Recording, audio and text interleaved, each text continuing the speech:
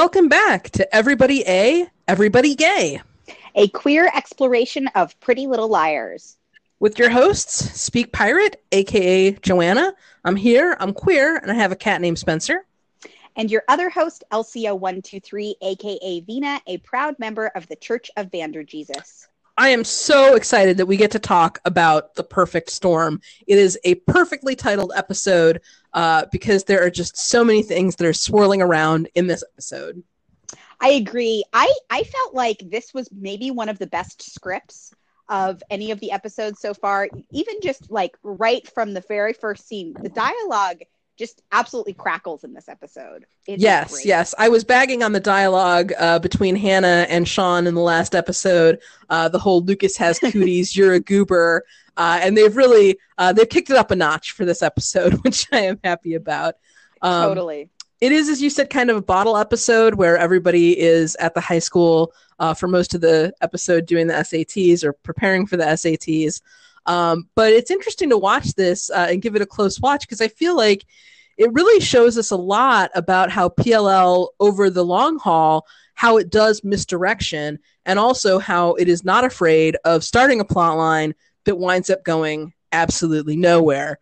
There are two misdirections in this episode. The first one is what has Veronica got going on with Alex Proletariat from the club, and also the idea that Emily might have done something. She might have been involved in the wreckage at Allison's memorial. And we also have the plot that goes nowhere, thank goodness, of Ashley and Byron. Yeah, and even possibly Ella and Ezra ? I don't think they were actually flirting with anything there, but they could have gone in a direction of Ella developing a crush on him. I'm glad that they didn't. Yes, yeah, there are a lot of things in this episode. I will say to my fellow TV nerds, I know that this is not a bottle episode in the strictest sense of the word, because technically with a bottle episode, it's like you don't have guest stars and you know it's all on one set and all of that. But this is like Pretty Little Liars version of a bottle episode. Yes. We come in with Hannah, Spencer, and Aria are studying for the SATs. Aria is quizzing Spencer with flashcards focusing on long words. Hannah is eating garlic bread, presumably cold garlic bread, because the other liars are, kind of asking her why she's still eating it. Why doesn't she throw it in the trash? And Hannah very charmingly says, then she'd have to eat it out of the trash. We have sort of a Spencer queer look alert here. She's in a checked shirt and she has her hair up, which, as we've said, always bumps Spencer up on the queer scale. It does. They're quizzing Spencer about vocabulary, and there's the remark that Spencer doesn't need to be any scarier to people under 50. And Spencer says, I'm not scary. Am I scary? Very adorably. We learn that Noel Kahn, so Hannah wants Aria to give Noel a chance.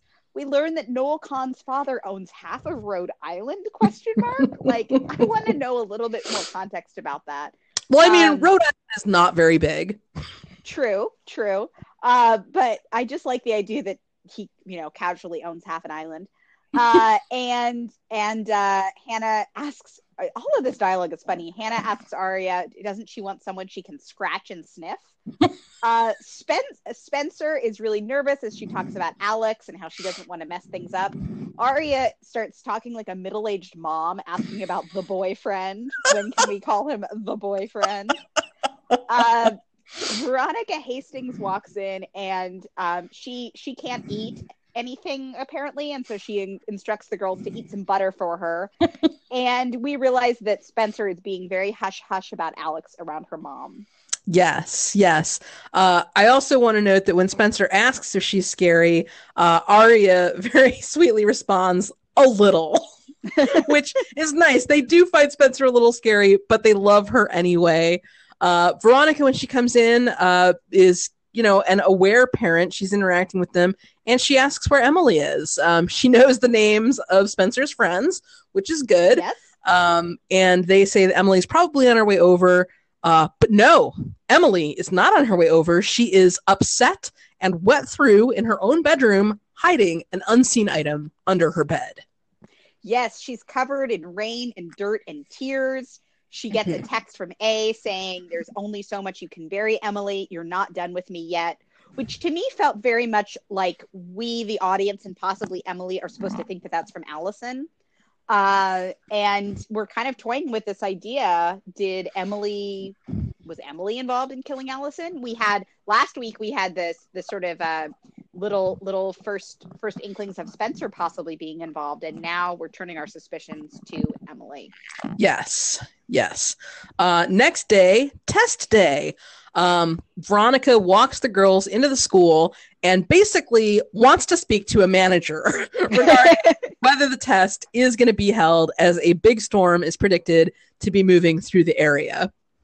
Yes, and Alex and Spencer will have one of two very public, pretty graphic makeouts here in the hallway, where Veronica is like 2 feet away, perhaps. The liars quickly nudge Spencer to break things up with Alex, and Veronica is immediately weirded out upon meeting Alex, and it's clear that something happened between the two of them. Yeah, she like loses 70% of her swagger when she's introduced to him, and something just seems weird. Who else is roaming around the school on SAT day? None other than Detective Heteropatriarchy. Here to drop some swivels around. He kind of swivels around in the hallway like, oh, did somebody need a creep? Yeah, I'm right here. Did someone say nefarious? Here I am. But yeah, he's there to drop the news that Allie's memorial was vandalized and destroyed. Veronica shoos him off because the girls have to take the SATs. And then he comes to Emily, who is alone by her locker, to harass her as to Toby's whereabouts. Yes, and we have a pan down to Emily's sinister muddy shoes. Yes. There are a lot of times when different things are equated with guilt. In this episode, it is frequently the muddy shoes. Emily seems guilty because she has muddy shoes. Later, one of the last shots of the episode is going to be the true perpetrator's muddy shoes. And I feel like we know it was storming in the last episode with the memorial, and now there's this huge storm that's here. I really don't feel like teenagers having muddy shoes is particularly incriminating under these circumstances. I agree. I also feel like we know that Emily has a lot of other shoes. Like, Emily, maybe you could have changed your shoes. Really, all that these people are guilty of is like poor shoe maintenance. Yes. Bad shoe choices, perhaps. Precisely. Walking through mud. We go to the library where we'll spend a lot of this episode.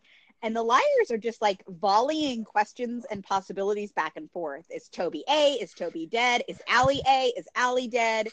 What's the truth? What do we know? Emily is being shady. They are wondering what was going on with her. Yeah, Spencer has a great line where she says she hears more from Allison now than when she was alive. Excuse me. Aria has a hilarious moment of focusing on the complete wrong thing, which she's going to do a couple times in this episode, and which is somewhat a character trait of hers, I feel. When they're talking about, Hannah says, A was happy when we got Toby out of the way, and Aria says, why are we trusting A? They made a fake bracelet just to mess with us. It's like, oh, girl, like, of all the things that A has done, you're like, don't trust them. They made a fake bracelet. They also broke up your parents' marriage. I was on the prize here, Aria Montgomery.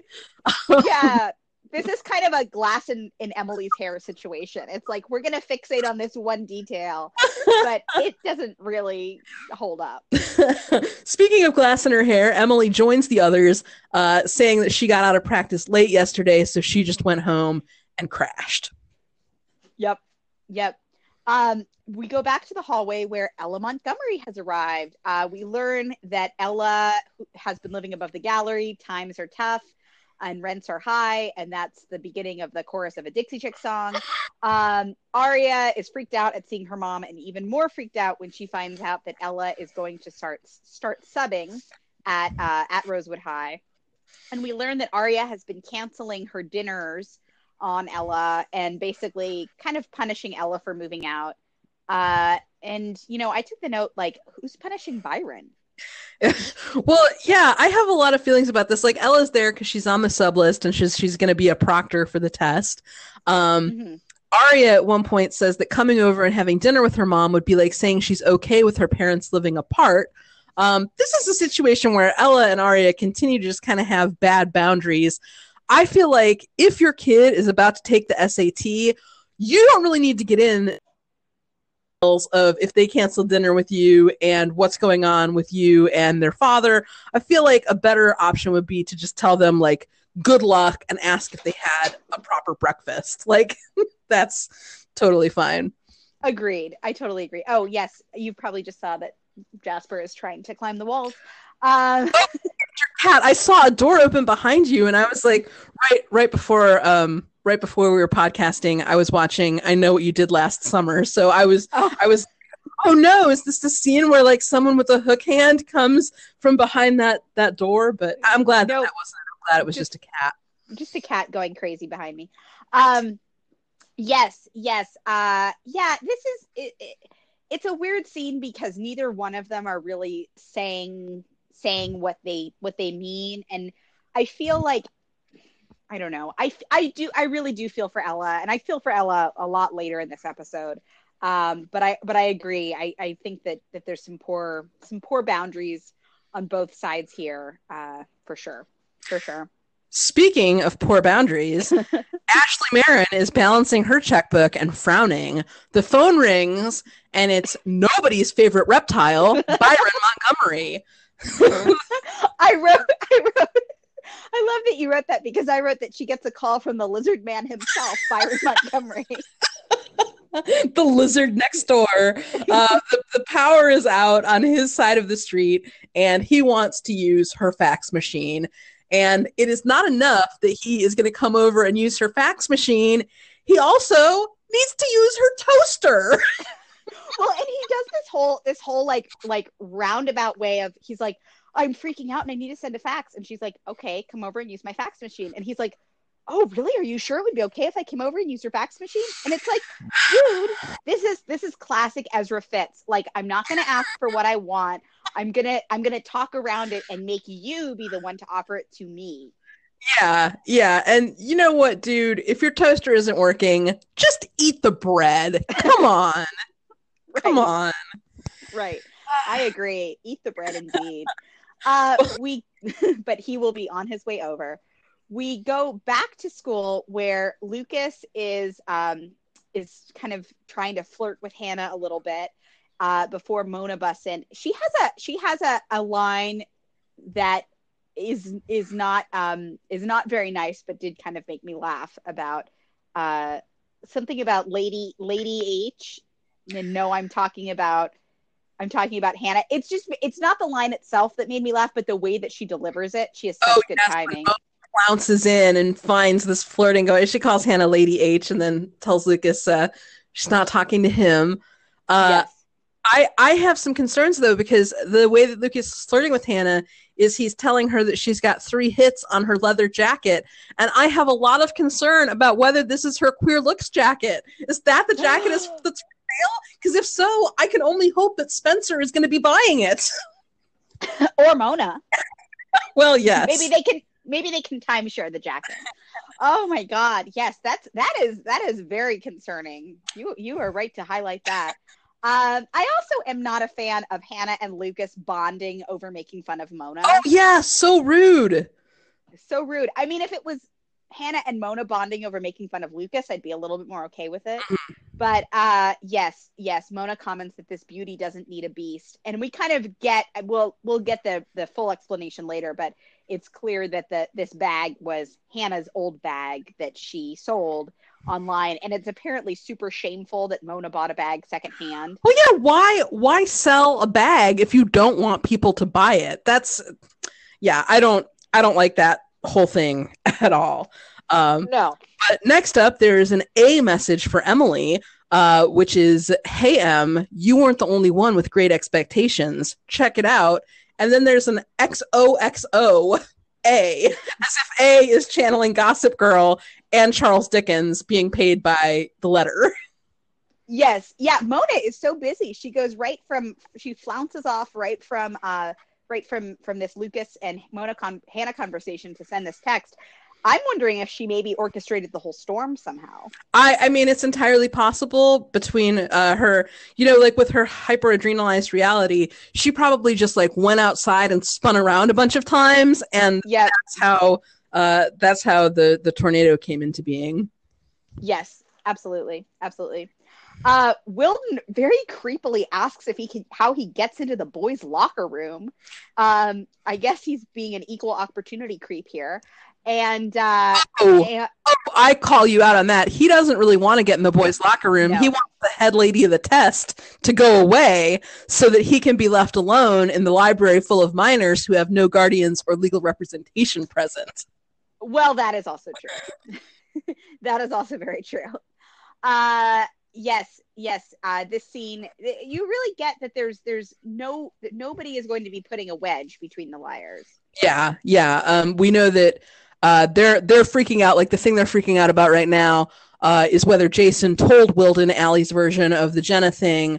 And Spencer says, no, you know, he knows that story is bogus. And she's saying Jason and the others are trying to drive a wedge between them. And that turns out to be kind of a prophetic statement because that's exactly what the rest of this episode is going to be about, at least on Wilden's end. Absolutely. The liars cover for Emily, saying that they were all studying at Spencer's. And then Emily gets kind of defensive when they ask her afterwards why she lied.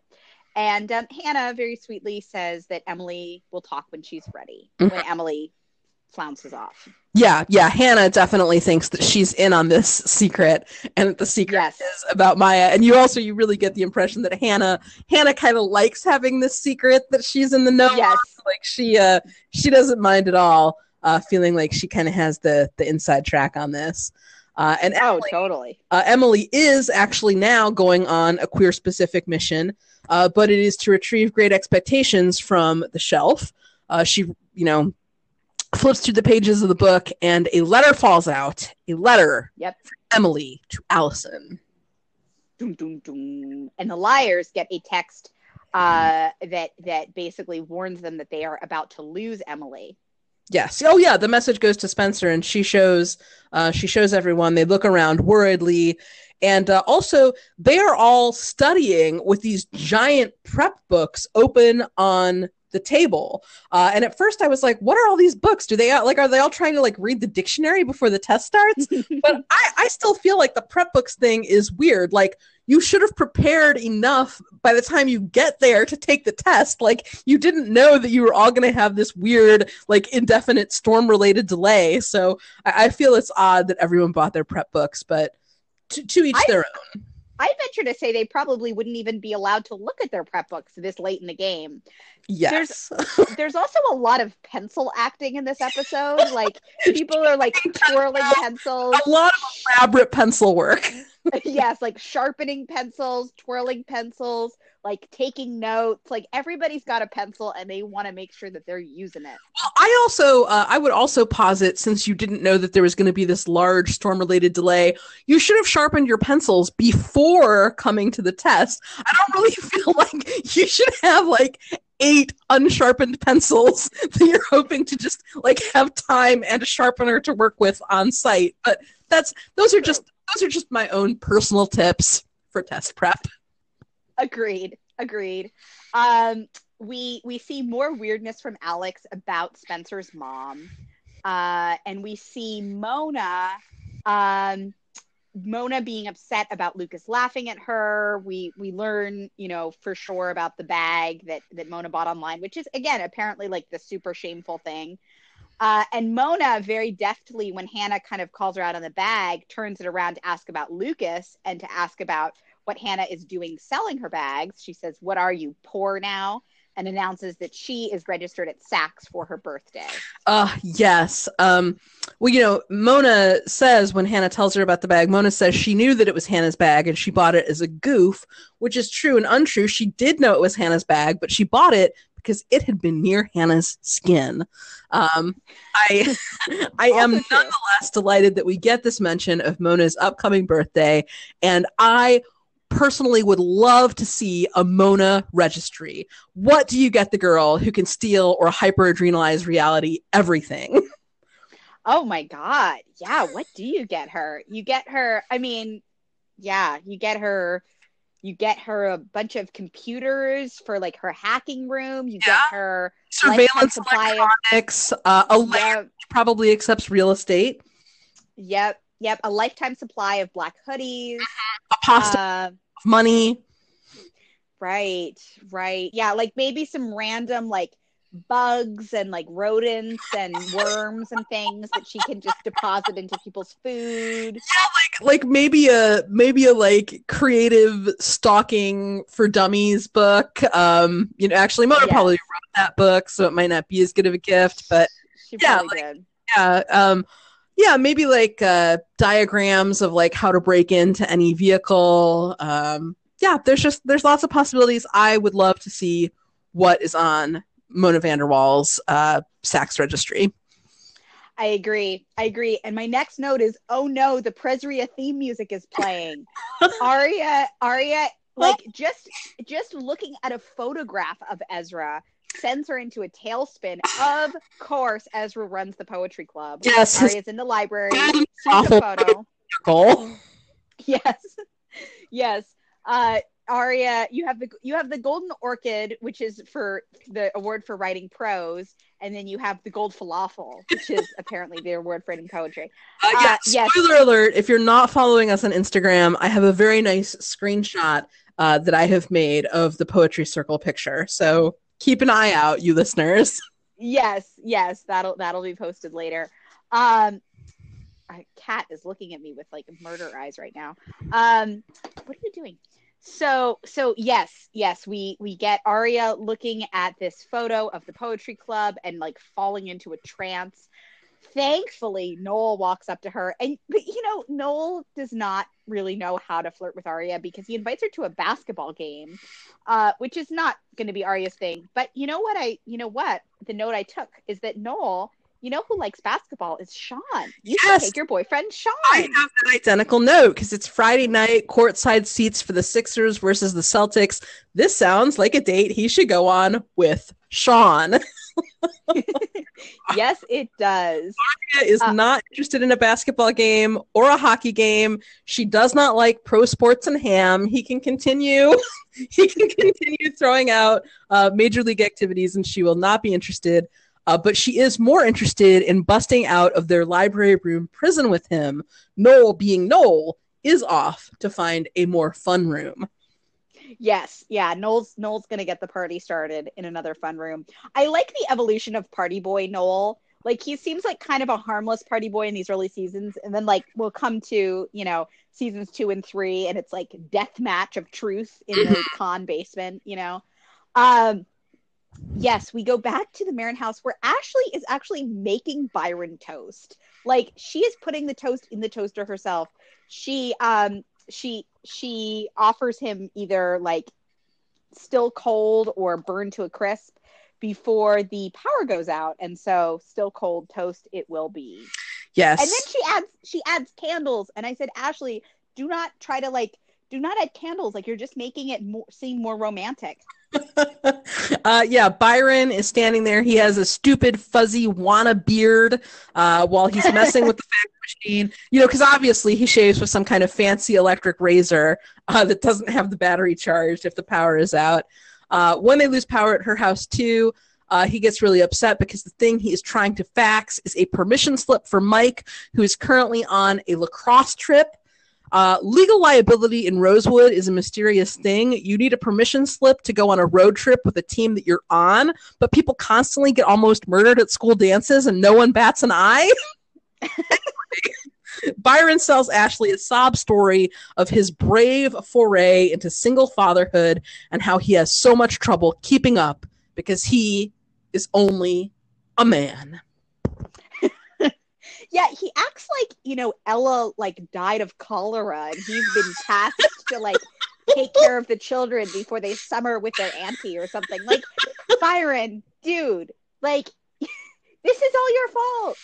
Yes. Yeah. And also, it is a permission slip. It's not like he had to it's not like he had to do advanced calculus for it. Also, like, Arya is just sort of raising herself. Like, Mike like, Mike is really the only person he has to worry about, and he's not doing a super good job there. Also, Arya was not even like home yesterday. She was studying at Spencer's, and then presumably they spent the night because Veronica took them all to the school. So right. I don't know what he was up to. I feel like he could have done a better job on this permission slip. And I also feel like he could make his own toast should the situation call for it. Yes, I agree. Well, Arya already has a dad. It's her daddy, Prezra Fitz. Mm-hmm. So it's true. Apparently she doesn't need another one. And speaking of Arya, we go to the music room where Noel is playing the guitar, which is so much better than the visual of Ezra playing the guitar. Mm-hmm. And Noel is talking about how he secretly plays the guitar because his dad is afraid that he's going to blow off college and busk around the city. And I kind of want the show about the Khan family and like their weird misadventures. Like, I feel like it's like a little bit dynasty-ish. Like, I want to know their situation. And then Arya starts singing because of course she does. Well, yeah, this is like a relic of when the show was still sort of playing around with the idea of whether or not Lucy Hale was the star. Yes. And so they give her this, as you do when you sneak out of the SATs, you go into the music room with this charming, rich young man who secretly plays the guitar, and you sing "Who Knows Where the Time Goes." Yeah, you sing a song that nobody in this age group would ever sing. I mean, Arya does have a line about like, oh, my parents used to play this all the time. There is no way that Noel would know how to play this song on the guitar. Oh man. But so she's singing and the song continues to play over Emily, who's looking sadly at the Dickens novel. We get a flashback to Allison in the stacks laughing at the names of the characters. She strokes Emily's hair under the guise of wanting to braid it sometime. Emily brings up having a dream about Jenna, and Allie tells her stop thinking about it. There are tons of operations they can do now. Emily explains the dream was that Jenna came back and she was fine. She could see and she forgave them all. Oh, Emily. Oh, Emily. I know, the ultimate Pollyanna. Oh, man. But then Allison says, that's why I love you. You're big on happy endings. And so is Dickens. Pip gets Estella in the end, which is an interesting interpretation. There were two different ways that the ending of that book could have gone, and I feel like that's kind of representative of how Emerson turned out. But Allison then reads a part of the novel to Emily. I loved her against reason, against promise, against peace, against hope, against happiness, against all discouragement that could be. And Emily leans in and kisses Allison because they both know she loves Allie exactly that way. It's a quick kiss, but Allie smiles with a genuine sweetness when it's over. She doesn't rebuff or chastise Emily. In fact, I would say she looks kind of happy. Yeah. I mean, it's interesting. This smile, there's a couple ways to read this smile, I feel. Like, I think you can totally read it that Allison is happy. I think you can read it that Allison is a little bit mournful because of her internalized homophobia and everything else that goes on inside Allison's brain. I think you can also read it that Allison maybe is telling herself that she just did that for Emily, that she doesn't actually feel anything towards Emily in return. So there's a few different ways you can read this scene, but it's a really lovely sweet moment between Emily and Allison. Yeah, and I really I give flashback Emily a lot of props because the kiss, although Allison is kind of initiating it by reading this passage of the book that is definitely meant to be meaningful for the two of them, it is Emily who leans forward for the kiss. Yes. Well, and I think that one of the things that we'll see in this episode is that obviously Emily's internalized homophobia and shame had a lot to do with her parents, but it also has a lot to do with Allison, and that maybe this girl in this moment wasn't feeling as much shame as the Emily that we see at the beginning of the series. Well, yeah, I think that Emily's feelings for Allison, I think this kick of, first love, I think it's more powerful than her feelings of shame are at this time. Like the override switch from like the endorphin of her huge crush. I just think that's going full force for her. But I also think it's really interesting, when you think about Allison kind of engineering this situation where Emily may, be moved to take action, there are like 101 ways that Allison De Laurentiis can manipulate someone to do something. And I think it's so interesting that she does this in broad daylight. She does this in the stacks of a library. She doesn't engineer this at a party. She doesn't engineer this when they've been drinking. She doesn't engineer this during a game of Truth or Dare. She's not pretending to be someone else here. She's Allison and Emily is Emily. And I just think that's an interesting relationship note for them. Yeah, I agree. And this is the most explicitly we've seen the nature of their relationship. It's been hinted at up to this point, but here we're really seeing it. Yeah. And we cut back to the present day where Emily looks over the letter, and then we go back to the music room where Aria is still singing her heart out and looking at Noel thirstily. They almost kiss before Presra Fitz himself arrives, soaking wet and looking mournful, and he starts speaking like a serial killer because that's what he likes to do. He says that they want everybody in the library. Aria is mad that he didn't return her calls. Ezra was in New York, probably submitting his manuscript about Allison. And she has this line where she's really indignant with him. And I took the note, has any line ever sounded more childlike than "you tell me at homecoming that you got a haircut for me"? Focusing on the things. A made a fake bracelet just to mess with us. And Ezra told me he got a haircut just for me. Exactly. They have this conversation that they have had 1,000 times and will have 1,000 times more. Aria storms away crying. Yes. I mean, what could be worse than you're about to kiss Noel Kahn, ! When your adult man English teacher who is stalking you and preying on you in the interest of writing a true crime book shows up all wet and stupid looking. And I think it's also an interesting note because Ezra says everybody has to be together. Everybody's supposed to be back in the library. It's really interesting here. The people who care enough to make you go back to the safe place and the people who don't. Presra sends Noel back to the safe place to get him away from Presria, but Ezra is fine letting Aria stay here with him so that they can have, as you mentioned, the same conversation that they always have. Exactly. And it's interesting, and this as this week continue watching, we'll see this storyline develop, but Noel will be one of the few characters to kind of call out Presria, and within the show it's framed as like, oh god, Noel, it's awful, he's threatening us.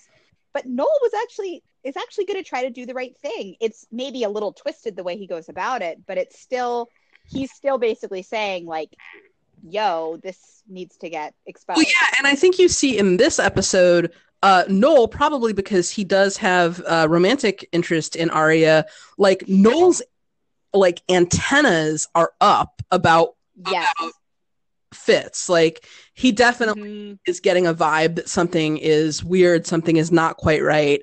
And props to him for paying attention to what is actually going on with Aria in a way that a lot of other characters are not at this time.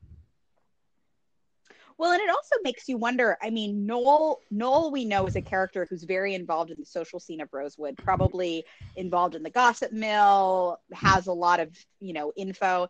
And it kind of makes you wonder, the liars are so absorbed in their own dramas, they're not really paying attention to what's going on with Aria and Ezra.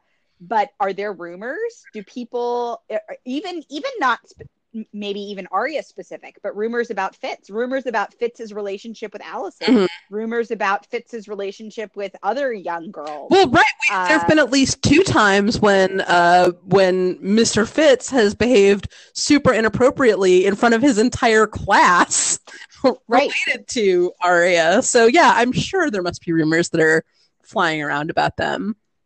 Yeah, absolutely. Can I take us to the Marin Manor of Of Montgomery, course. Maine? Take us away. So candles are lit, wine is being drunk, cell service lost.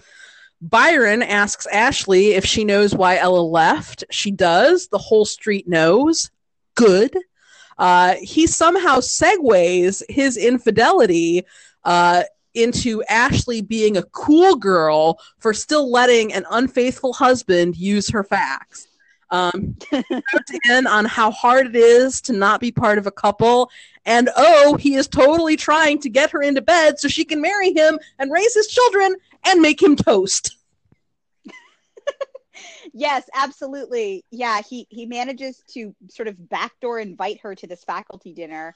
They have this whole conversation about divorce, and I just have to say that when Ella and Ashley have this conversation in season 3, it is much more charming and there's much more chemistry. It's really interesting because I feel like Ashley's, much like in the last episode with Byron, Ashley's saying one thing but her face is doing another thing, which almost makes me wonder if Laura Leighton felt some type of way about this storyline, like if she was just like not into it. Because I feel like all of her lines, like she's saying these really supportive lines, but they're all kind of said through a grimace. Yeah. A little bit. Yeah.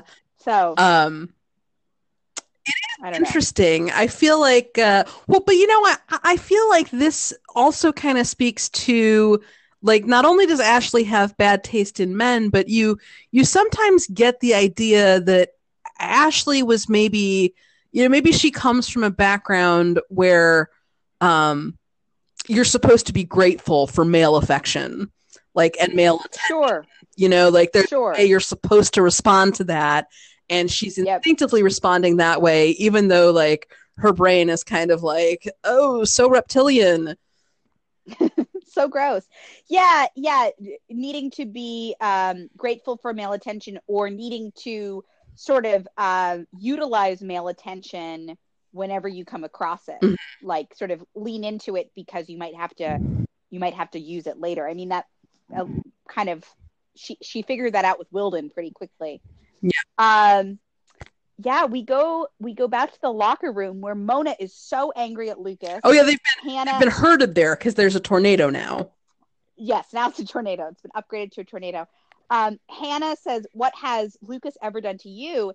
And I took the note, like, he poses a legitimate romantic threat, whereas Sean does not. That's exactly what Lucas has done to Mona. Yes.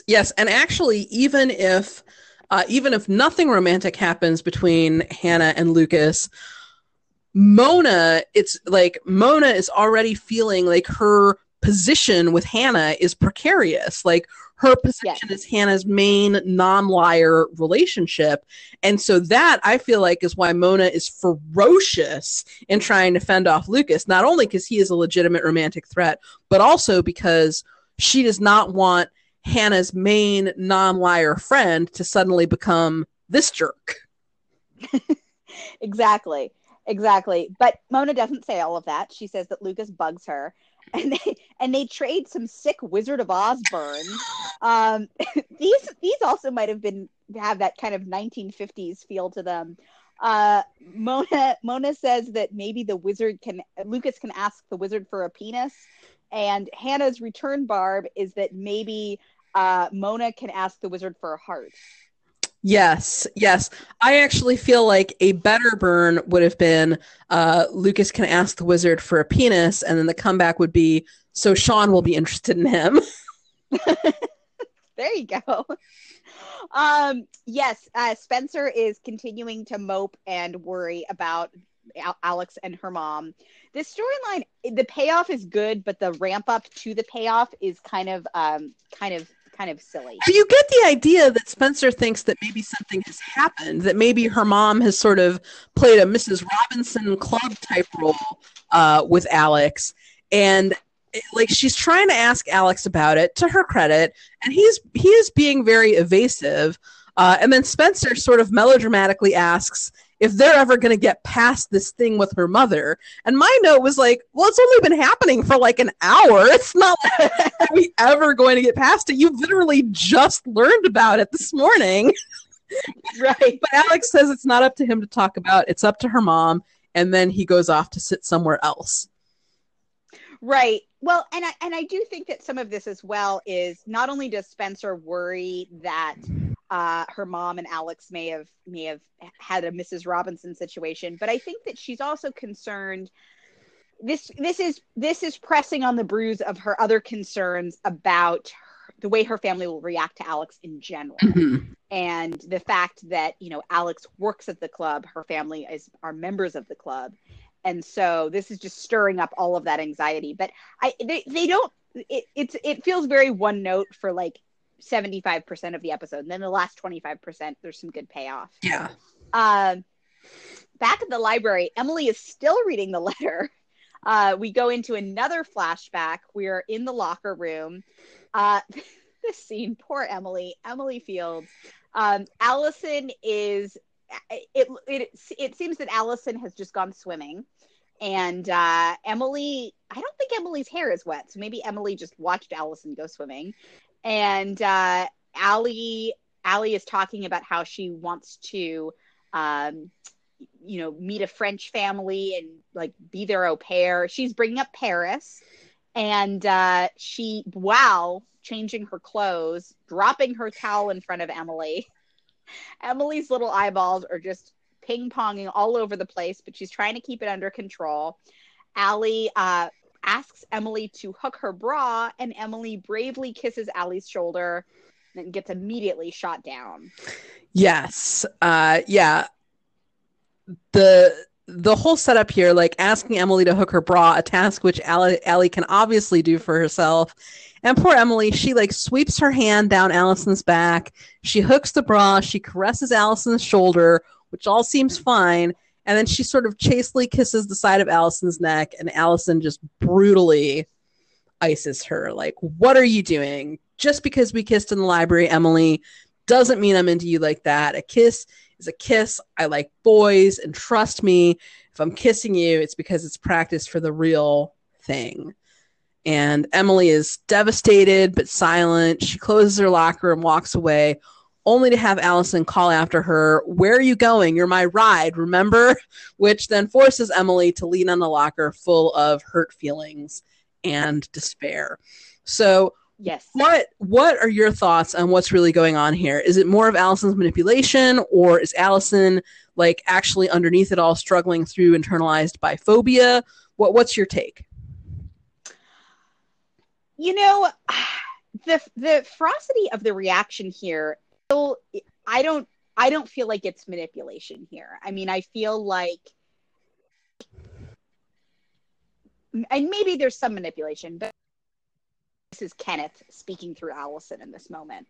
That he's just, it's like whiplash. She's so intensely upset. Just this tirade of words at the ready to kind of throw back at Emily. And it really feels like she's learned from her family too. And one of this moment is we watch the shame growing in Emily. We watch Emily sort of taking on some of that shame that Allison has.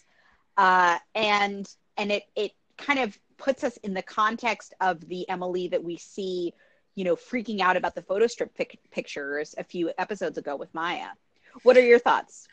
Well, I mean, as you know, just because we've talked about this a lot, like not on a podcast, but I think that Allison's internalized homophobia is one of the most interesting things about her character. And I don't know whether the writers intended to write it that way, or whether, whether she's just really played with having a lot of layers.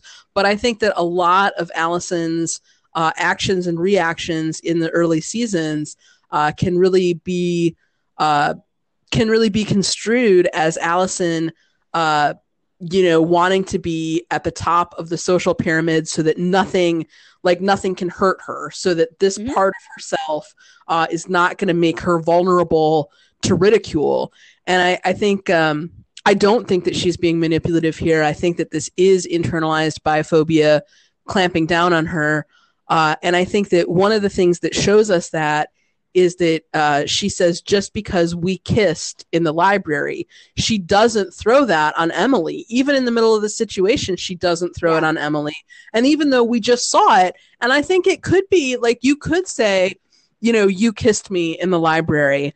But when she says we kissed, it implies that it had, you know, a mutual nature or, you know, a reciprocity that she doesn't necessarily need to claim, but does.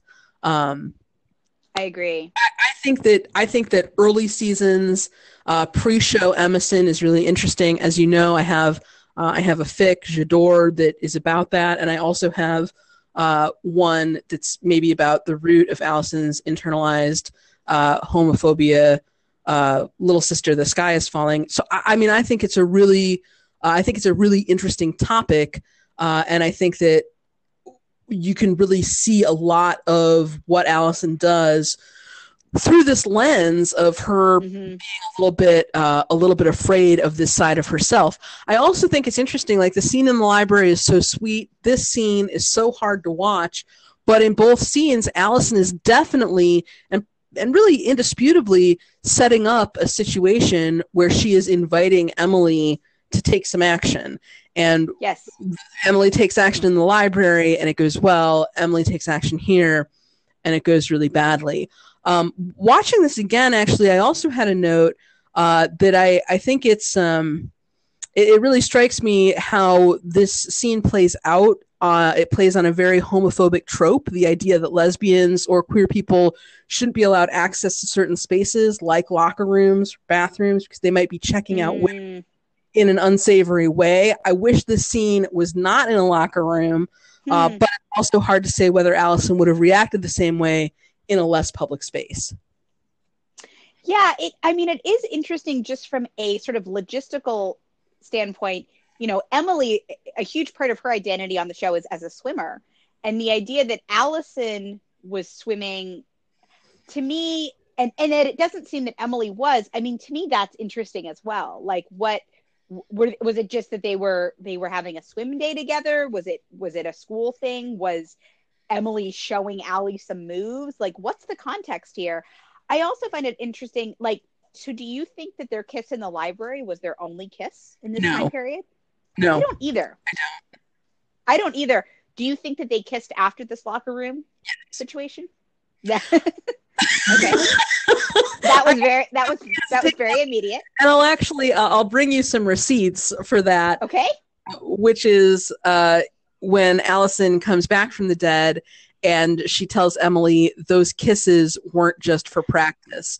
She says, plural, please see evidence bag 18C1 in my extensive notes archive.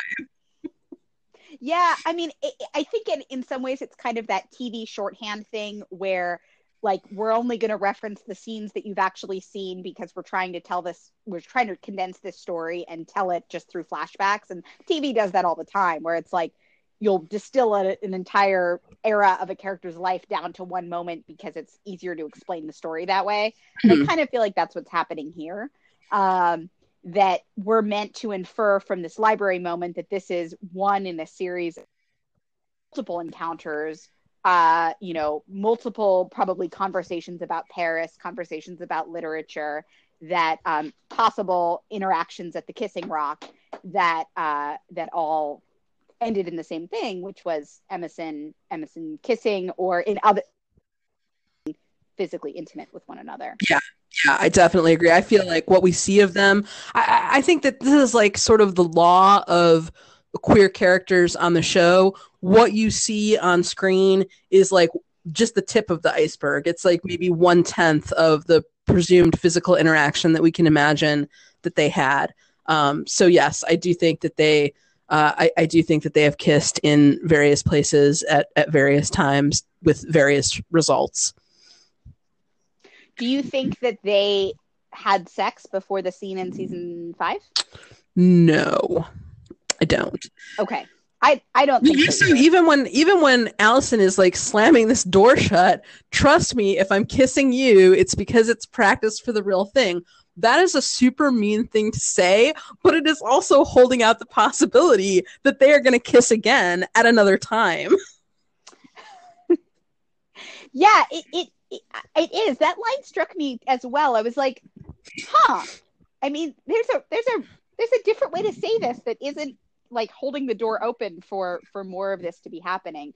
It's also kind of interesting in that she says practice for the real thing, but at this point we're sort of supposed to believe, unless this is supposed to be way earlier, but we're sort of supposed to believe that Allison has had experience with boys, older boys her own age. Allison Allison does not have an overwhelming need to practice, I think, is what we're getting at. Exactly. Allison has done her fair share of practicing. And it also makes me wonder, are there other friends that Allison has practiced with? Other girlfriends that Allison has practiced with? Yeah, I think that's a great question. I think that if she has not practiced with some of the other liars, I would certainly I would bring up Shauna as a prime candidate for some summer practicing when Allison goes to visit her grandmother. Yeah. I also have always felt like, and we'll talk about it more when we get to it, but I've always felt like in season, when we find out that Mona kept Allison at the hotel that night and like cleaned her up after Allison was pulled out of the ground, I've always felt like you could read a lot into what happened that night. Yeah. Oh, in the previous episode, we were talking about the flashback where Allison tells Hannah, kind of like, watch your back. You never know who's coming up behind you or whatever. I felt like it's interesting because if Hannah is bounced from the group, who do we think is next up to replace her? And I think it's a super interesting idea that it might be Mona. So that's just another little queer note for practice. But well, and just one more quick note on that, I'll just say is like the whole idea that Mona crafted Hannah to become Allison and was so obsessed with Allison and so in love with Hannah really says a lot about Mona really being very in love with Allison as well. I've always felt like Mona's maybe not as in love with Allison as she is with Hannah, but Mona's totally in love with my gosh. Yeah, okay. So like I'm just going to mention every fic that I've ever written because obviously I have a lot on these topics, but the way that Vandermeeren and Emerson wind up being kind of mirrors for each other is also something that I've written about. So yeah, it's Rose in a Fisted Glove, fantastic. A rich, if anyone has read it. A rich topic. Oh my goodness. But yeah, so this rough locker room scene. Back to the present day, the power goes out and Emily hears some noises. She gets up to investigate, gets menaced by falling books and thunder. The school is always attacking Emily, always. And she almost gets glass in her hair. She returns to the aisle where she left her bag, and her bag is gone. And then in very like soap opera talking out loud to oneself style, she says, "Where's my bag? Where's the letter?" As the music crescendos. Yes, and she's very like polite and Canadian. She's like, "Hello, is there anyone out there?" Oh, Emily Field. Oh my goodness. We cut to a storage closet where Prezra is going to interact with his future mother-in-law, Ella Montgomery. Ella is like, they're looking for food and water because Ella thinks that food will improve the situation. Ella makes sure to put in a visual of her jumping into Fitz's lap, which I sound very interesting. I mean, I have to say, I think that Ella is a little bit thirsty in this scene. I think I do too. Byron are both a little bit on the prowl for new partners. I think this episode like was sort of before Tinder happened, but they're both swiping in this episode, I feel. Okay, so here's the question. If Ella got with Ezra after being with Byron, Would she be trading up or trading down? Oh, God. I mean, I've got to say that she would be trading down because if she hooked up with Ezra, Ezra's whole plan would be to like, Humpert Humpert style. His plan would be to marry her so that he could get access to her teenage daughter. So that, I mean, that's down. Byron is reptilian and gross and unfaithful, but he is. I was going to say he's not a. Well, I mean, he's no prince. Let's put it that way. Um, and celibacy is always an option, Ella. um, Yeah. but yeah, I think that ultimately it would be trading down. Yeah. Neither are great. You know who could use some company, Ella, is Ashley Marin. She'll even make you toast. Agreed. She is great. She is awesome. She'll make you toast. She'll pour you wine. She'll listen to your tales of divorce. You can use her fax machine. That sounds like a metaphor for something. Yeah, Ella is.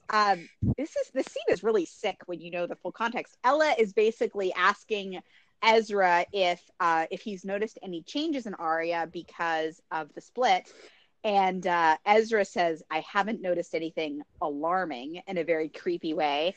And Ella goes on to say that she's glad that Arya has Ezra in her life, an adult that she admires, and we all throw up because this scene is so incredibly gross. Yes, we throw up, and then we say, "Ella, talk to your daughter." Oh my goodness.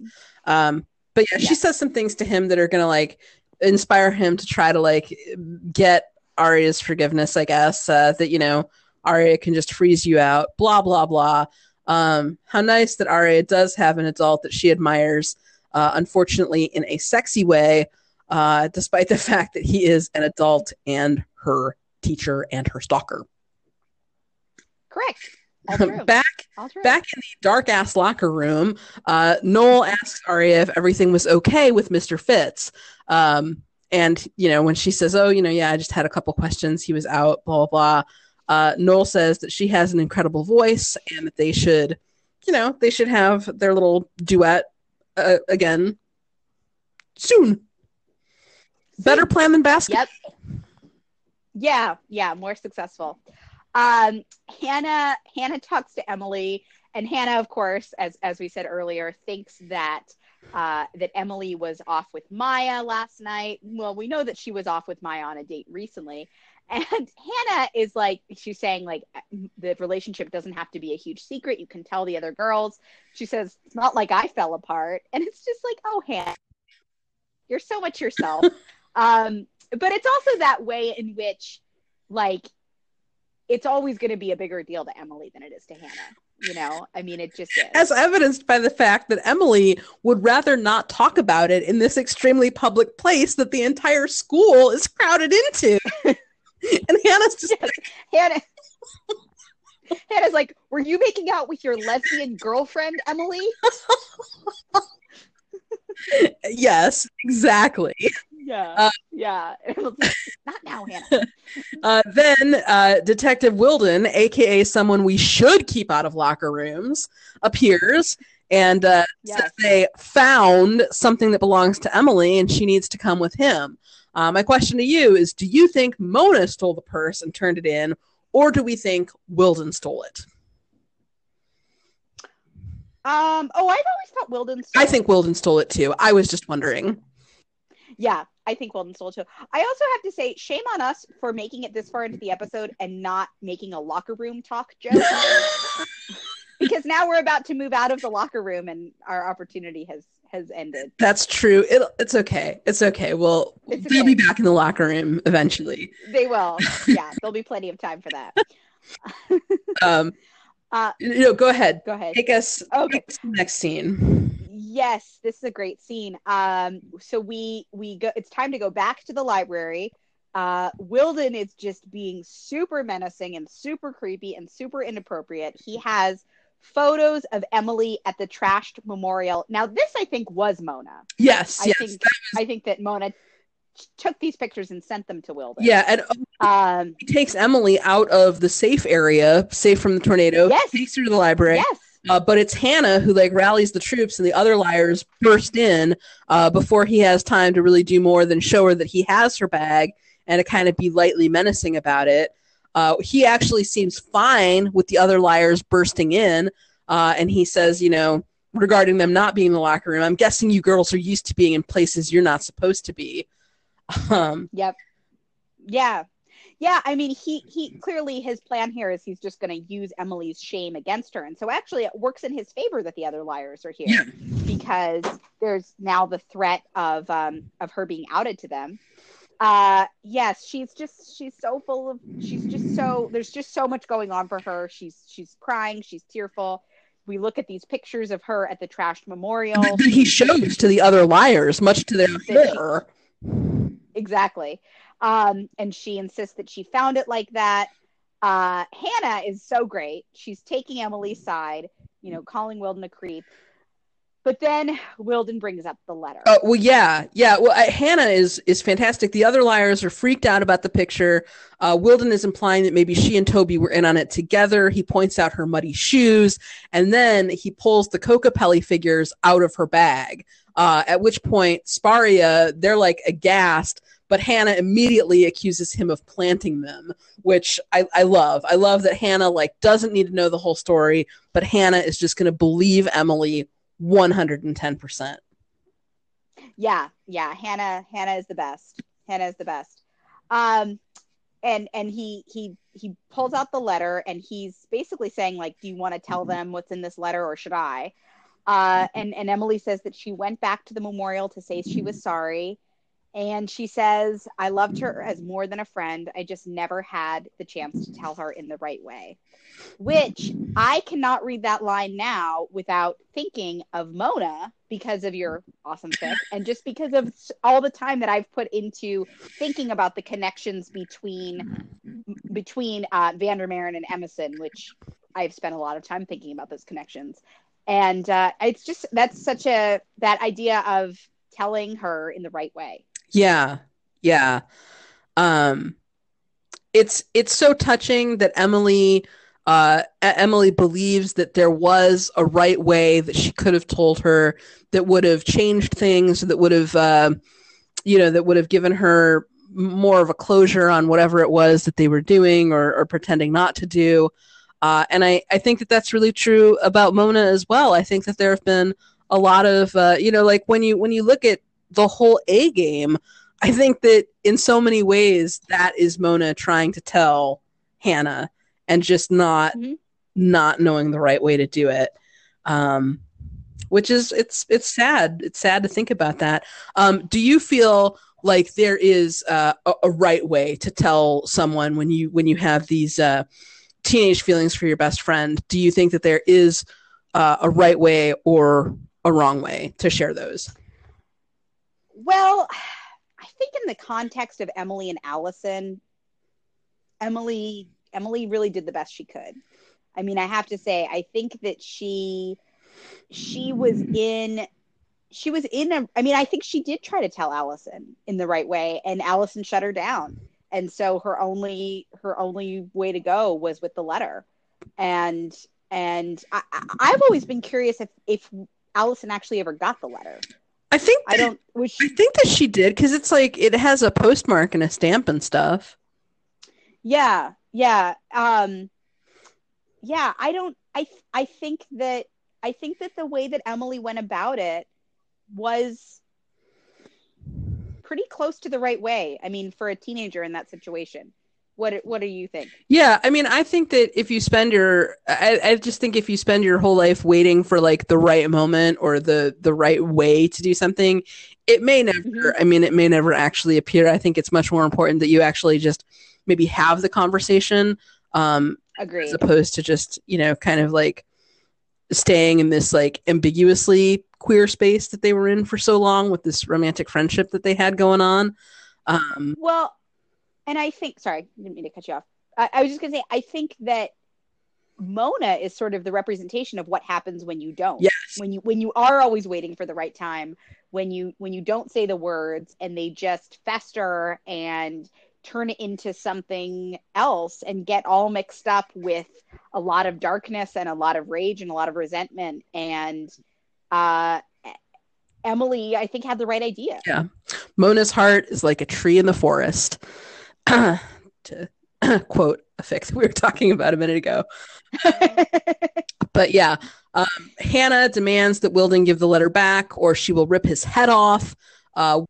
Wilden refuses. He says no one's leaving until Emily explains why she's carting around pieces of Allison's memorial. And Emily kind of tearfully declares that she took them because they were the only things that weren't broken, which is heartbreaking. Yeah, that is like that. So the line from Hannah about "give it back to her now, or I swear to God, I will rip your head off," like totally made me choked up when I rewatched the episode. And that line from for Emily, I took them because they were the only things that weren't broken, is like Emily Fields as a character. Is that line like that's what she was trying to do with Allison? That's what she's tries to do with Paige. Like that's Emily seeing the good in people, seeing the good in things, trying to, spin something good out of something terrible that has happened, and trying to find the light in the darkness. Yeah, I totally agree. Can I talk about the cavalry that's about to arrive? Yes. Oh my gosh, it is riding in the form of avenging angel Veronica Hastings. She wants to know why the girls aren't in the locker room with the other kids. She wants to know why Emily is crying. And instead of asking Emily, she kind of hilariously says to Spencer, why is she crying? like an animal or a baby or something. Liars. And like, so we this is the first that Spencer and Arya have heard about Emily being in love with Allison, about Emily being interested in women. And they were taken aback at first, but in the moment when Veronica sweeps in, Spencer goes over to Emily and puts her arm around her and says that, Wilden accused her of murdering Allison, and Arya jumps in and says he searched her bag without permission.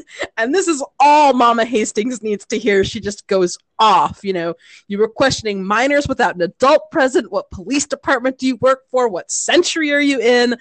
She tells him to back off, that anything they say is inadmissible, period. She sweeps Emily under her wing and tells him he is done with the case unless he wants to face her down as opposing counsel. And she just exits stage left with the liars in tow. Yeah, he starts off with some, ma'am, I would advise you. And she goes right into, oh no, I would advise you to back off. So good. Veronica Hastings. Yeah. MVP. Yeah, Veronica Hastings is, I've had some questions about the Hastings parenting in this season. I will definitely have a lot more questions about it in the later seasons, but in this episode, it is difficult not to give Veronica the crown for best parenting of the episode 100% for sure. Yes, absolutely. She does a fantastic job. And we love I always love when the parents are, they're around so rarely as the years go on. It's really nice when they parent the other liars, not only their own kid, but like the group as a whole. And I love Veronica parenting Emily. And on a legal note, I would like to say that I think Veronica acts as their counsel here. So I feel like you could argue that like anytime the police talk to them about Allison's murder after this, they're sort of violating their rights by not having Veronica be present. That's true. And later Arya will hire Veronica for $1. It's true. That's true. Yeah, I really love, it's not like Veronica is not around for the Emily coming out moment. So it's not like Veronica is privy to this information. But I really love, Emily knows that her own parents are not going to take this information well. Her mother in particular is going to have a very negative reaction. And Emily pretty much knows that.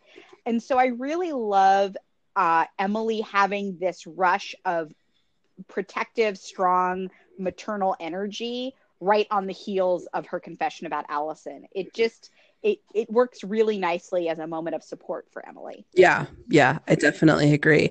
But back to locker room talk. Thank you. Yes, we go back to the locker room where Veronica is exhausted and hungry after her tirade against Wilden and needs a protein bar. Emily is sitting sadly alone, and Arya comes over and joins her. she starts off by saying that she wishes she would have known, and she says that she knows that Allison loved Emily. It might not have been in the way that Emily wanted to, but she did love her. Yeah, and that's just really, it's so sweet and so reassuring. And I just feel like the Liars really, they're behaving beautifully in the wake of this revelation. Absolutely. And there's really this sense, they had the Samantha Ronson joke from a couple of weeks ago. And there's really sort of this sense that it's like, we will not be hearing any more of those jokes. Mm-hmm. Like, the Liars are now going to be functioning with a level of awareness that they didn't have previously. And from now on, Emily being gay is just the most normal thing in the world. Yeah. Yeah. Yeah. We learned that the SAT is going to be rescheduled. The students cheer in the locker room. We have Veronica and Spencer. When Spencer thanks Veronica, Veronica says, "It was pro bono," which I just love you, Veronica. And Spencer says that she needs to find out what happened between Veronica and Alex before the car ride home. Veronica takes Spencer into a classroom and closes the door, which really freaks Spencer out. And Veronica starts talking about this weekend at the club when Peter and the girls were not around, and she got really, really drunk. And Spencer is like, "Okay, never mind. Abort mission. I don't need to know. And Veronica goes on to explain she was drunk all weekend at the club, and the reason that she that she got so sauced is because the doctors had removed a lump from her breast, and she was feeling powerless. And Alex took really good care of her, got her into a cab. She made him promise not to tell. Spencer is shocked that she and Peter would have kept this information from Spencer. And Veronica, in perfect Hastings mode, says, "What makes you think your father knows?" She goes on to say that our family doesn't handle imperfection well. I love this scene between the two of them. I think that it's such an interesting character point that Veronica could have this like major medical scare and not feel like Peter is someone that she can confide in, that her life partner is not someone that she can talk to about this. I also feel like this is one of the first times that we see the Hastings family expectations and their desire to put up this perfect front for the world. We see that it's harmful to characters other than Spencer. It's also not great for her mom. And on one hand, like, Veronica is an adult. Veronica could try to change this family dynamic, but it's obviously been in place for a long time, and it's bigger than both of them. But it's really, it's really brave of Veronica. This is a secret that she's been keeping for a while, and now she's choosing to share it with Spencer, which I think is very hopeful in terms of the relationship that the two of them have. I agree. And, to put it in the larger context, like, Veronica is the wife. Veronica married into this family. And so she could make changes to their particular family unit, but there's probably, this kind of attitude and dysfunction enmeshed in the whole Hastings lineage. Mm-hmm. And at the end of the day, it's kind of, it's like, it's just this institution of it, right? Yeah, it's true. That is what it is. It's an institution that continues to exist, whether or not it is serving anyone. Exactly. Yeah. We go back to the Marin house, where Byron and Ashley are carefully pulling the permission slip out of the fax machine. Byron makes sure to compliment Ashley's hands, and then the power comes back on. And they discover that the fax the fax went through, and once Ashley gets a look at him in daylight, they realize that they should not go out on Saturday night. Thank goodness. Yes, this is a very bad idea. Yes. Thank you, next. They shall not be going out tonight. And thank God. We all have to thank God for that. I really like the capper to this scene is Ashley blowing out the candle. Yes. The tiny flicker of whatever that was is extinguished at the end of this episode, and happy to see that. Very, very happy. Yes, and go ahead. No, I was just saying, back at school, Arya decides she's going to have dinner at her mom's on Friday and then go on a date with Noel on Saturday. A date. Yes. Not just a date. Yes. Yeah, there's lots of good mom content in this episode. I really felt, one of the things that we didn't really talk about in the Ella Ezra scene is that Ella really gets tearful over her relationship with Arya. She mentions that when Arya wants to ice someone out, it's like you could freeze or something. She uses some to get frostbite. And it's really nice to see Arya softening towards her mom. I mean, Ella has not been a perfect parent, but she's trying, and we see that Arya is trying now too. Spencer and Alex make out again in the hallway, but this time it's more of a thank you make out. Spencer is very grateful to learn that A, Alex is a nice guy, and B, Alex did not have an affair with her mother. Even more of a relief. And in the library, the rain has turned to sunshine as Emily looks out the window and puts Great Expectations back on the shelf. Yes. Then we go back to Lucas, who tells Hannah her jacket sold for $96 and thanks Hannah for standing up to Mona. Hannah says no thanks are needed. She is his friend.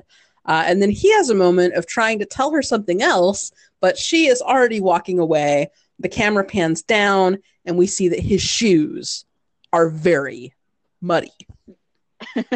Like ridiculously muddy. Yes, they have mud and guilt smeared all over them. They do. Do you think that he was going to confess about what he did to the memorial, or do you think he was going to confess that he's in love with her, or both? Ooh, I thought he was going to confess about the memorial. Okay, I think so too. I don't think that Lucas has, I don't think he really has the bravery that it would take to tell Hannah firmly and out loud and in daylight that he's in love with her. Because like the closest that he gets to confessing that to her is a few episodes from now when she's in the hospital and he kisses her when she's asleep, but is not really asleep. Right. So I feel like it's just not something. He's had plenty of opportunities. They've had plenty of time alone, and he's speaking up is not his thing. Kind of like creeping around and trying to get love kernels is much more his speed. He loved her as more than a friend. He just never had the chance to tell her in the right way. Yes. No, I'm not. Much more sympathy. I have much more sympathy for the Vandermeeren piece of that. I wonder if there are people. I bet there are. I wonder if there are people who ship Lucas and Hannah Oh, I can tell you that there are. Are there? Like there's a fair amount of fic out there. No, I've read a couple that I think are by Potions Mistress, maybe that are about the two of them, and I've liked those, but I've just never really I've never really seen a lot of it. I've never really looked for it, but that's interesting. That's interesting that there are people who feel like that's the one that they want to go with. Well, I mean, I know I've said this before. I'll probably say this 100 times before our podcast is done, but I just find it so fascinating that it's like Lucas is the text to Mona's subtext. Like Lucas is operating on this very clear level of being like unequivocally in love with Hannah. His actions are motivated by his love for Hannah. There's no question about it. We're not beating around any bushes. Like that's what's happening. And Mona's game is like another version of that same game, but Lucas is allowed to be text with Lucas, and with Mona it's subtext. And I find that fascinating. And I don't really fault the writers for it. In some ways I think it's I feel like Lucas's behavior almost highlights Mona's behavior. Like he's allowed to play it out in that way. But it's interesting to track. Well, especially because Lucas is the other member of the A team at this point. So they're both A. Like that's another parallel between the two of them. Is he A at this point? Well, he is the A who assists Mona. I don't know That's true. if he's the A now or if he's the A later. He's definitely the A. The thing we know that he does as the A is when he gives Emily that massage Which is later on, which is like so icky.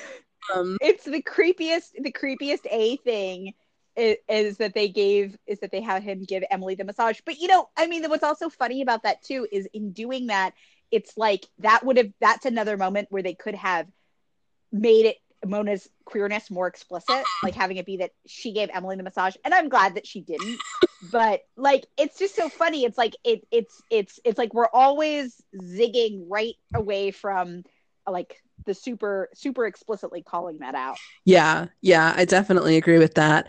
And then we get an A tag, which is something we have not seen before, a video of Allison being mailed to the Rosewood PD.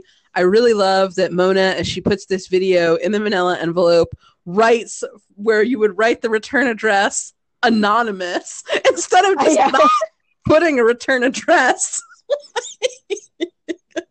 So that if someone is like, who sent this? I mean, it is the road department. You do probably have to be pretty explicit with them. Who sent this? Oh, look, anonymous. Anonymous. That explains everything. Case closed.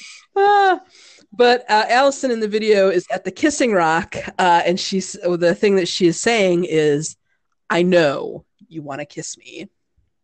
Yes, and this video and that line will come up many more times. I mean, that's immortality, my darling. We're getting a couple of different catchphrases as we move through these episodes that are definitely going to be important as the show moves along. We totally are.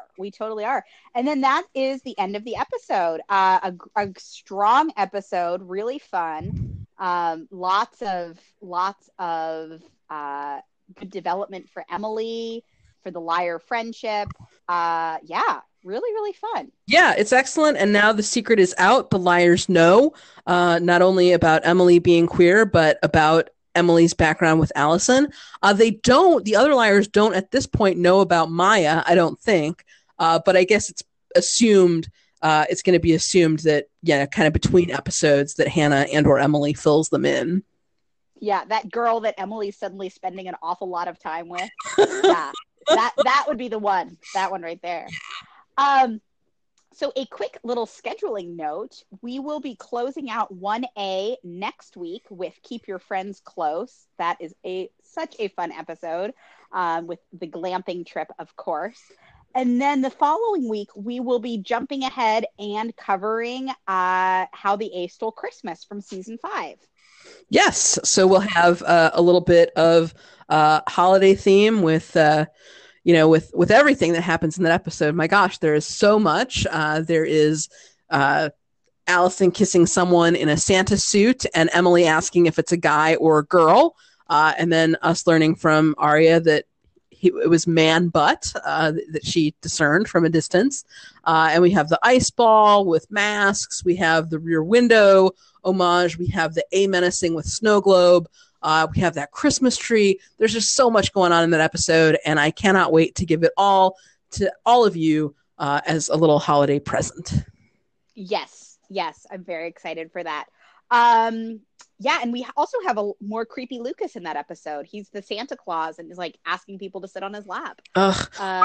That's during his like strange, like more muscular physique, and, like, kind of aggressive facial hair situation. So yeah, when he's like lighting fires in trash cans and like he kind of turns into an anarchist there for a little bit. Well, yes, we'll see whatever version of creepy Lucas that is, and we'll check in with what's going on with him. Yes, but until next time, we'll be back with Moments Later. Oh, which I see is a Norman Buckley, Joseph Doherty. That's exciting. No, I'm sorry. That's not the right one. Yeah. Keep Your Friends Close is written by I. Marlene King. Moments Later, which will be the first episode of 1B, is Joseph Doherty. My mistake. Yes, until next time. All right. Thank you so much for listening.